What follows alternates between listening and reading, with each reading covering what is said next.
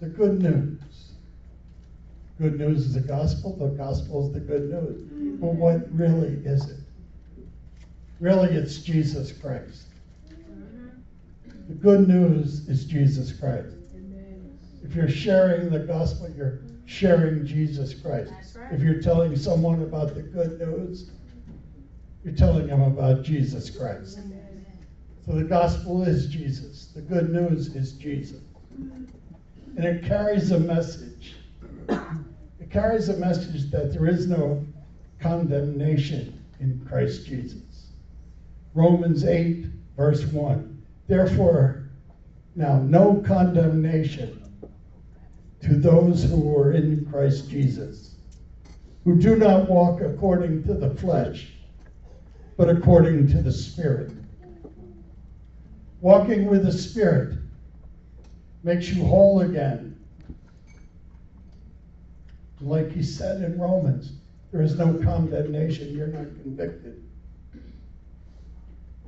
So the good news boils down to it is not an eternal death sentence, but an eternal life sentence. You're sentenced to eternal life by following Jesus Christ. Now, the good news uses the word good because it's encouraging. It's to fill people with joy. I mean, Jesus, when he ran around, he could have easily condemned a lot of people, but he didn't. Amen. He encouraged everyone. He encouraged all the people that he met.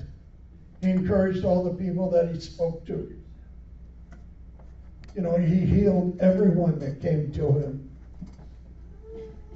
And he kept after them.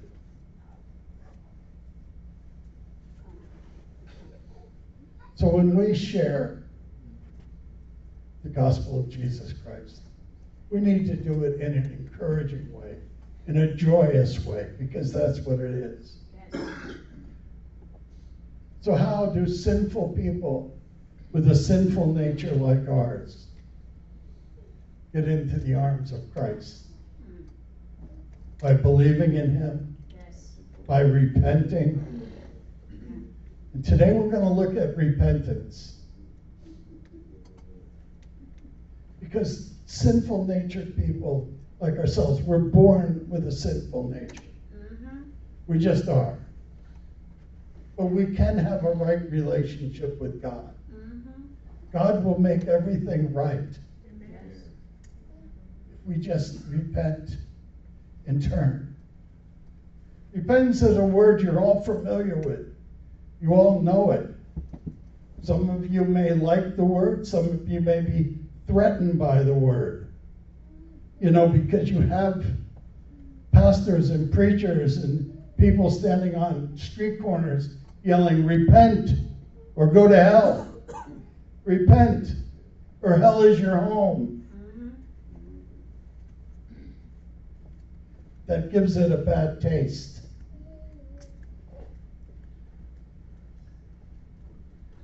You don't need to shout, repent, or you go to hell. What you need to do is get your heart right with God. A lot of people have always said repentance means to turn from sin to God. Now that might be the result of your repentance, but that isn't the repentance. And you know, we've all seen those people on the street corner with the big signs. Repent, repent, repent. The other day I was online. I was listening to this professor of biblical Greek. And it was an online class, and of course, I could watch it. I couldn't participate in it, but I could watch it. And he talked about the word repentance. And the Greek word is metanoia, which meta is the word we get metamorphosis from. It means to change. Noia means your mind. So repentance actually means change your mind. Change your mind. Or change the way you're thinking. Easton's Bible Dictionary says metanoia means to change one's mind and purpose as a result of after knowledge. True repentance to change the mind and the purpose and the life to which remission of sin is promised.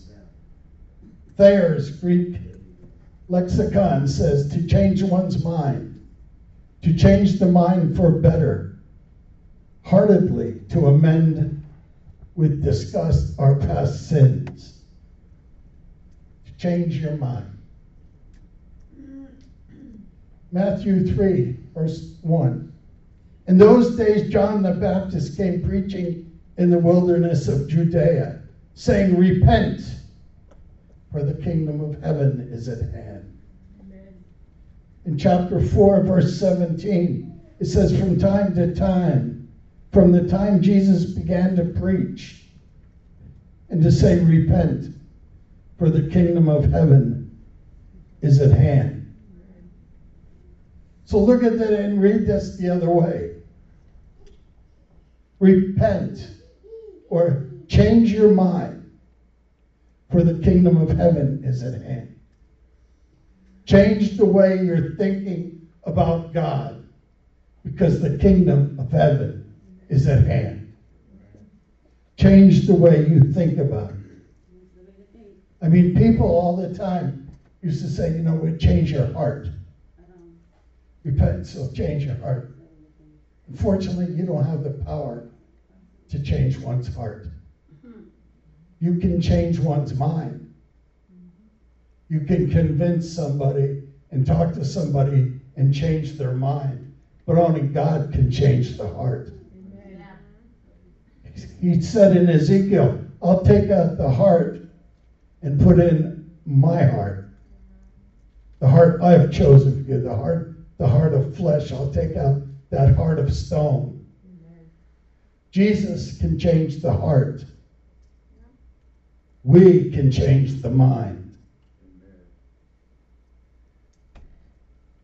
So if we can get people to change the way they're thinking about God, God can change the way they're living.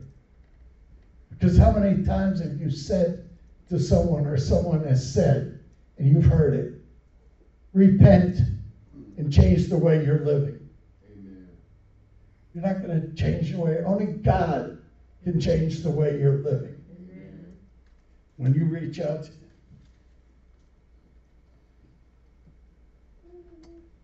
I used to think that to change the way we're doing things, the way we're living, was the way God had it. That's what repentance meant. But Jesus comes along and we no longer live in an old covenant, a covenant of works. We now live in a covenant of grace. Grace is here. So Jesus is actually telling people when he tells them to repent, is change the way you think about me. So we can have a right relationship with each other. Amen. Jesus said, I didn't come here to judge you. And he didn't. We've already been judged. We were judged. We have a sinful nature. We've been judged. But we have grace. Amen. Jesus came to forgive us. Amen. So repent. Change your mind. Change the way you're thinking. Now, when you go to change someone's mind, sometimes that's correction. You're correct. And I'm not very good at correction. I don't like to be corrected. I don't know about how many of you want to be corrected.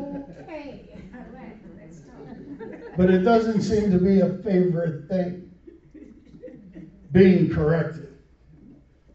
And the reason I understood it to be is being corrected, sometimes we interpret it as there's something wrong with us. Yes. That we are a bad person. Mm-hmm. Because if we weren't a bad person, we wouldn't need to be corrected. But that's not what it means at all. Yeah. We are not bad people. There's nothing wrong with us. We're all follow Jesus, but sometimes we need to be corrected. But look at what it says in Proverbs. Proverbs 12:1. And this scripture is right out of the New King James. Whoever loves instruction loves knowledge. But he who hates correction is stupid.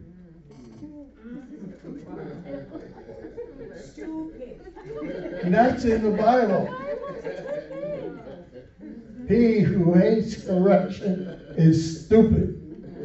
I mean, God didn't hold back there, did he? No. He let it right out. That's stupid.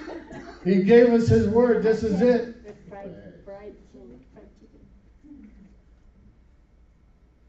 Acts 3:19. Repent, therefore, and be converted, that your sins may be blotted out, so that times of refreshing may come from the presence of the Lord.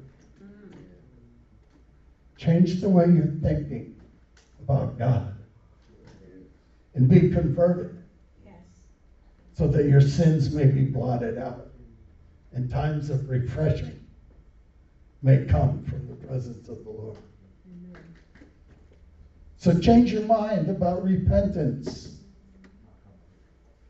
But we also have to change our minds about ourselves and the way we've looked at things. Because we need that right relationship with Jesus. We need to be able to have a relationship where it's a two-way street, where we're praying to God and he's answering our prayers. He's talking to us. He will tell you when you're wrong. He will correct you without a doubt.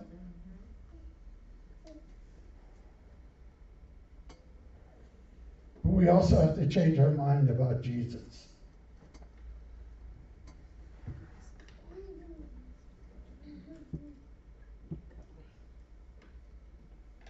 Do you know what the number one complaint against Jesus was? The number one complaint about Jesus. I mean, it wasn't blasphemy, even though they brought him up on charges of blasphemy. It wasn't it. The number one complaint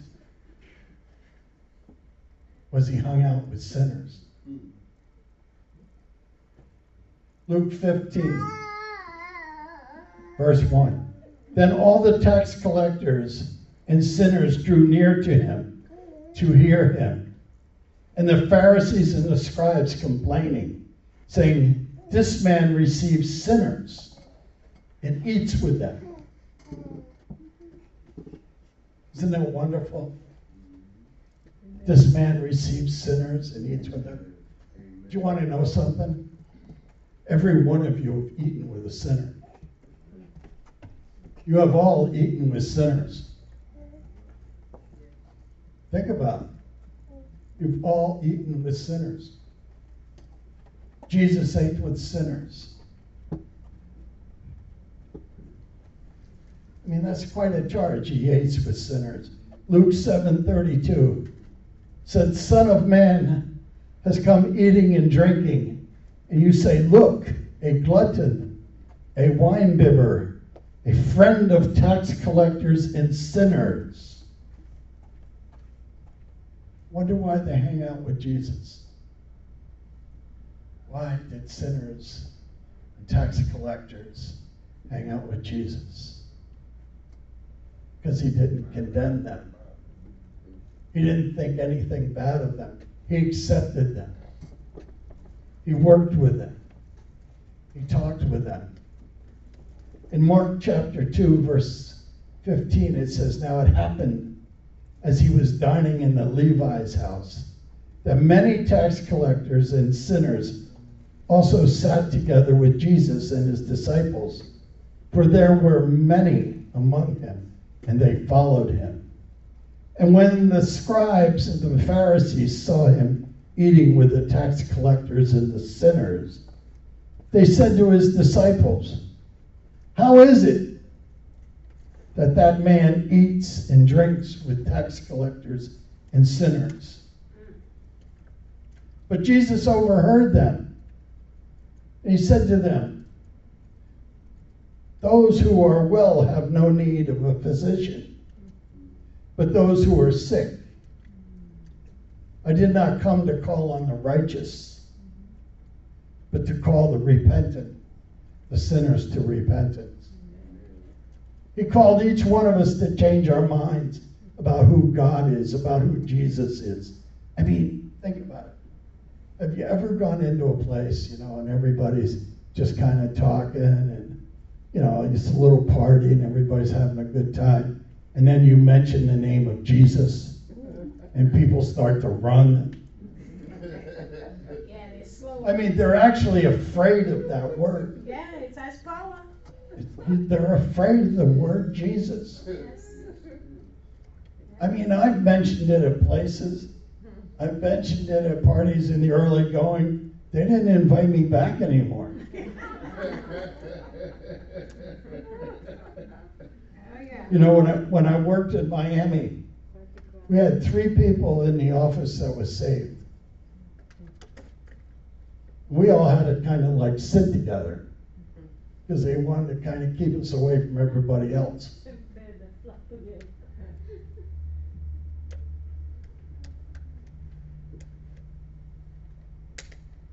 So looking at this, you remember the words in verse 17. So we are called to change the way we are living, or using the correct meaning of the word, repentance. We're to change the way sinners think about God. Because I can't change the way any one of you live. And you can't change the way any one of us live. If we're going to do this, we're going to do that. But we can change your mind about the way you think about Jesus, about the way you think about God. Yes. Because He is God. He's not someone to be afraid of. He's not someone to be scared of. But those parties that you go to and, you talk about Jesus and they run, it's because they love their sin. They love their sin, and you're threatening their sinful lives. Yeah.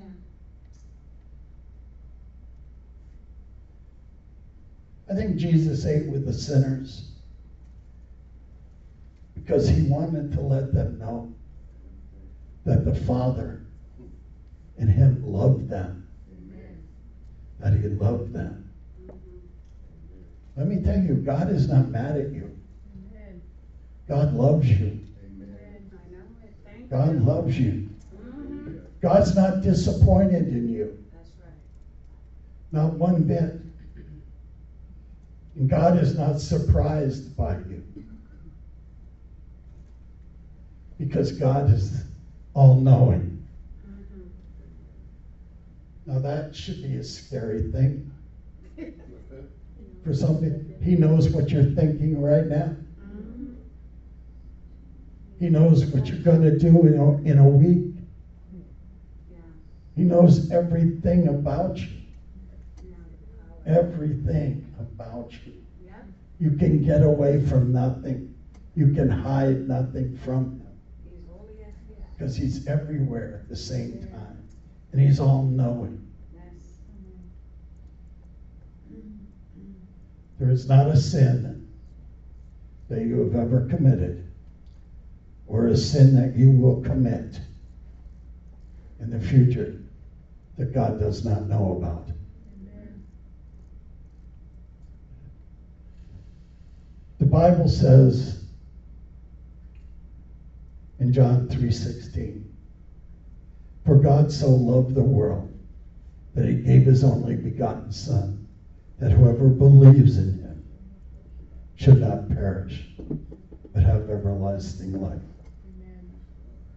It doesn't read, For God so loved the world, he gave his only begotten Son, that whoever believes in him, except Pastor Lyle from 1970 to 1990, should not perish, but have everlasting life. So your And name you can insert your own name, but it doesn't say that. It says, as whoever believes in him. Yes.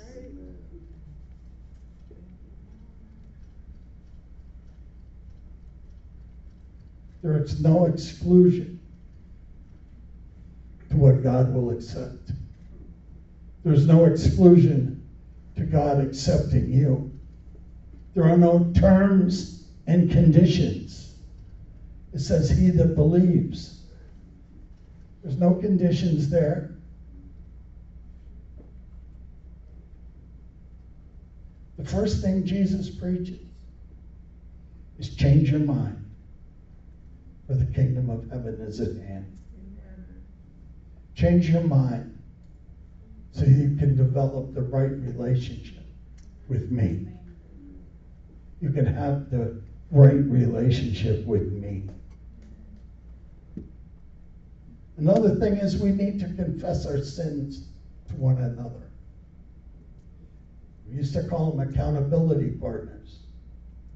You had one, you call them every day and talk about it. Because we each need that. The Bible tells us to confess our sins to one another.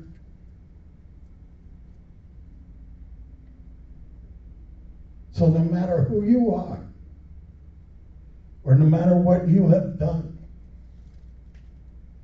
God says, I love you. Amen. Amen. He says, I love you so much, I died for you. I died for you. So that you could be forgiven and have eternal and an abundant life here on earth. God says, I know all. So repentance is just the beginning of getting that relationship started with God. Yeah. But then we have to take time to develop that relationship. We have to take time to get into a prayer closet or wherever it is we find peace, that we can just spend time with God every single day, every moment. Just take time. Have certain days set up as your Sabbath, where your focus is God, at least for a few hours, and you rest. God loves you so much. And that's important to know in these times, because the world is telling you you're hated. The world is spooling out hate like there's no tomorrow. But Jesus just brings love. He just talks about love. He doesn't say anything negative about anybody. He just goes around and he heals the people. And he touches their hearts. And he listens to them. And he encourages them. And as the body of Christ, we need to encourage one another. We need to lift each other up. We need to stop condemning one another. Because that's what the world does. They condemn us. They think we're fools. But who's going to have the last laugh? We will. So just need to move on.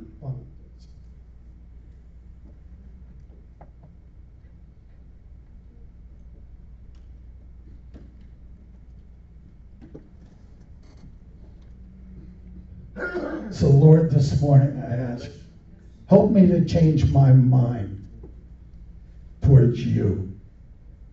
Help me develop that deeper relationship with you. Because I know the deeper I go with you, the more you will reveal to me, Lord. Let this church move up with you. Let's see, church, rise up. Rise up and touch the heavens, Lord. Let the windows of heaven open and pour out their blessings upon everyone. Just pour out your blessings upon everyone. This morning, if you need prayer for any reason, the altars are open. Just come down, let us pray with you. But Lord, we thank you today. We thank you for who you are. We thank you for what you're doing in our lives, Lord. We ask your blessings upon each and every person here, their families, their loved ones, Lord. We ask your blessings upon this church, this body of Christ, Lord, who loves you, Lord, and wants to just do what's right in your sight. So, Lord, we thank you, we thank you, we thank you, and we praise you. In Jesus' name, amen. If you need prayer this morning, come on down, we'll pray with you.